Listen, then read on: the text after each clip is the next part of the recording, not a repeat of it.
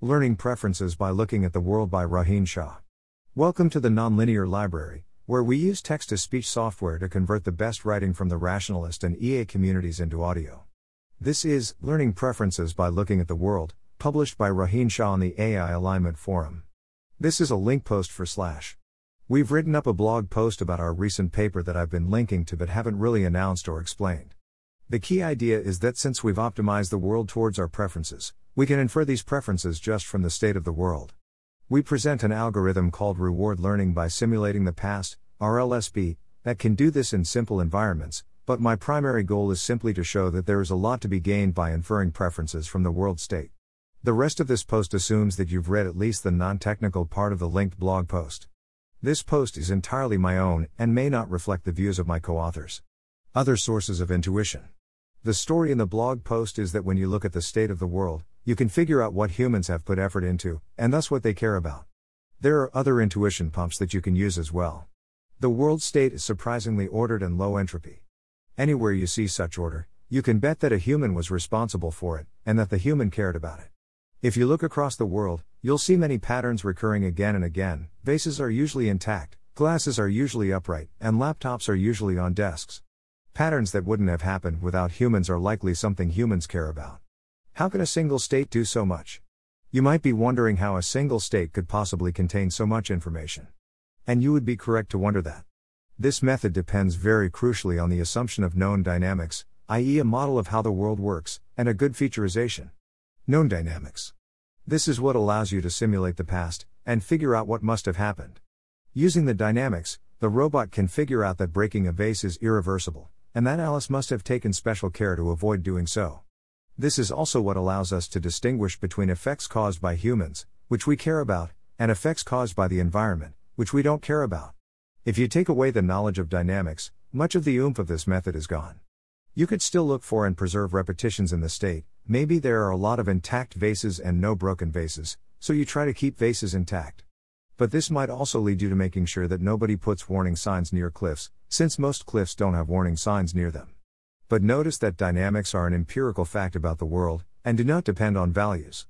We should expect powerful AI systems to have a good understanding of dynamics. So I'm not too worried about the fact that we need to know dynamics for this to work well. Features. A good featurization, on the other hand, allows you to focus on reward functions that are reasonable or about the important parts. It eliminates a vast swathe of strange, implausible reward functions that you otherwise would not be able to eliminate. If you didn't have a good featurization and instead had rewards that were any function mapping from states to rewards, then you would typically learn some degenerate reward, such as mapping S0 to reward 1 and mapping everything else to reward 0. IRL faces the same problem of degenerate rewards. Since we observe strictly less than IRL does, we face the same problem. I'm not sure whether features are more like empirical facts, or more like values.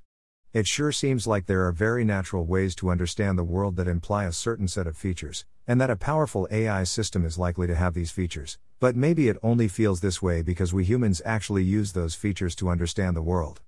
I hope to test this in future work by trying out RLSP-like algorithms in more realistic environments where we first learn features in an unsupervised manner. Connection to impact measures. Preferences inferred from the state of the world are kind of like impact measures in that they allow us to infer all of the common sense rules that humans follow that tell us what not to do.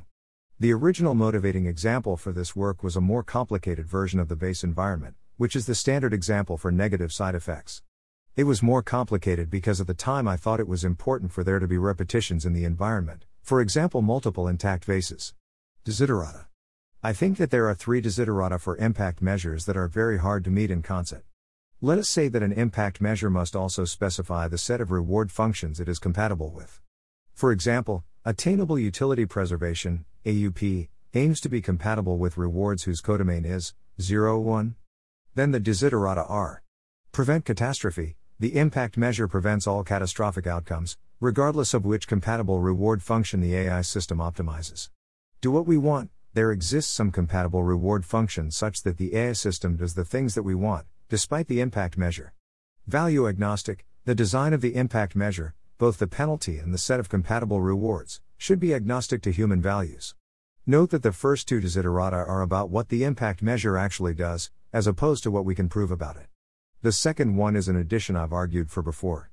With both relative reachability and up, I worry that any setting of the hyperparameters will lead to a violation of either the first desideratum, if the penalty is not large enough, or the second one, if the penalty is too large.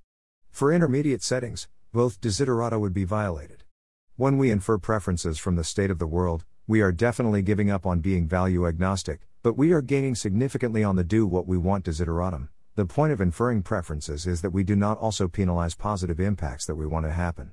Test cases. You might wonder why we didn't try using RLSP on the environments and relative reachability. The main problem is that those environments don't satisfy our key assumption, that a human has been acting to optimize their preferences for some time. So if you try to run RLSP in that setting, it is very likely to fail.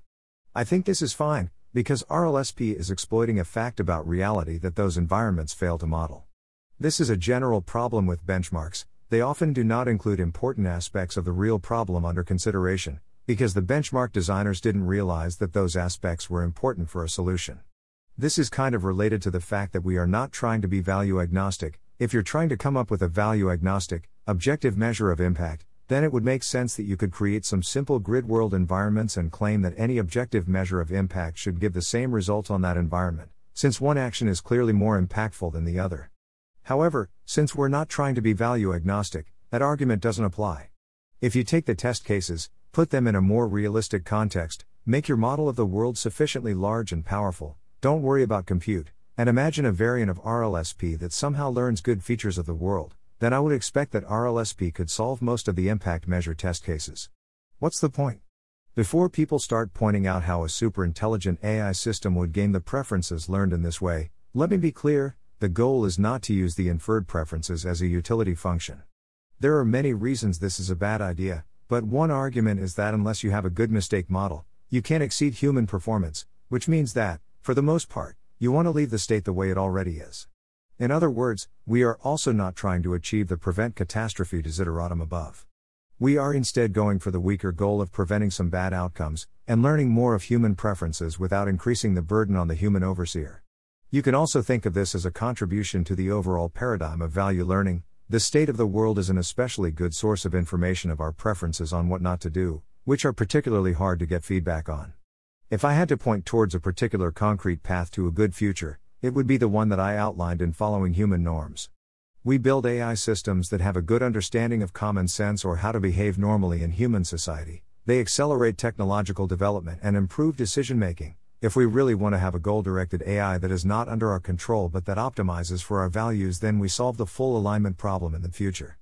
Inferring preferences or norms from the world state could be a crucial part of helping our AI systems understand common sense. Limitations. There are a bunch of reasons why you couldn't take RLSP, run it on the real world and hope to get a set of preferences that prevent you from causing negative impacts. Many of these are interesting directions for future work. Things we don't affect. We can't affect quasars even if we wanted to, and so quasars are not optimized for our preferences, and RLSP will not be able to infer anything about our preferences about quasars. We are optimized for the environment. You might reply that we don't really have strong preferences about quasars, but don't we? But even then, evolution has optimized us to prefer our environment, even though we haven't optimized it. For example, you could imagine that RLSP infers that we don't care about the composition of the atmosphere, or infers that we prefer there to be more carbon dioxide in the atmosphere. Thanks to Daniel Phelan for making this point way back at the genesis of this project. Multiple agents. RLSP assumes that there is exactly one human acting in the environment. In reality there are billions, and they do not have the same preferences. Non-static preferences. Or as Stuart Armstrong likes to put it, our values are underdefined, changeable, and manipulable, whereas RLSP assumes they are static. Not robust to misspecification and imperfect models. If you have an incorrect model of the dynamics, or a bad featurization, you can get very bad results. For example, if you can tell the difference between dusty vases and clean vases, but you don't realize that by default dust accumulates on vases over time, then you infer that Alice actively wants her vase to be dusty. Using finite horizon policy for Alice instead of an infinite horizon policy. The math in RLSP assumes that Alice was optimizing her reward over an episode that would end exactly when the robot is deployed, so that the observed state is Alice's final state. This is clearly a bad model, since Alice will still be acting in the environment after the robot is deployed. For example, if the robot is deployed the day before Alice is scheduled to move, the robot might infer that Alice really wants there to be a lot of moving boxes in her living space, rather than realizing that this is an instrumental goal in a longer-term plan. There's no good reason for using a finite horizon policy for Alice. We were simply following maximum causal entropy IRL, which makes this assumption, which is much more reasonable when you observe demonstrations rather than the state of the world, and didn't realize our mistake until we were nearly done. The finite horizon version works sufficiently well that we didn't redo everything with the infinite horizon case, which would have been a significant amount of work. Thanks for listening. To help us out with the Nonlinear Library or to learn more, please visit nonlinear.org.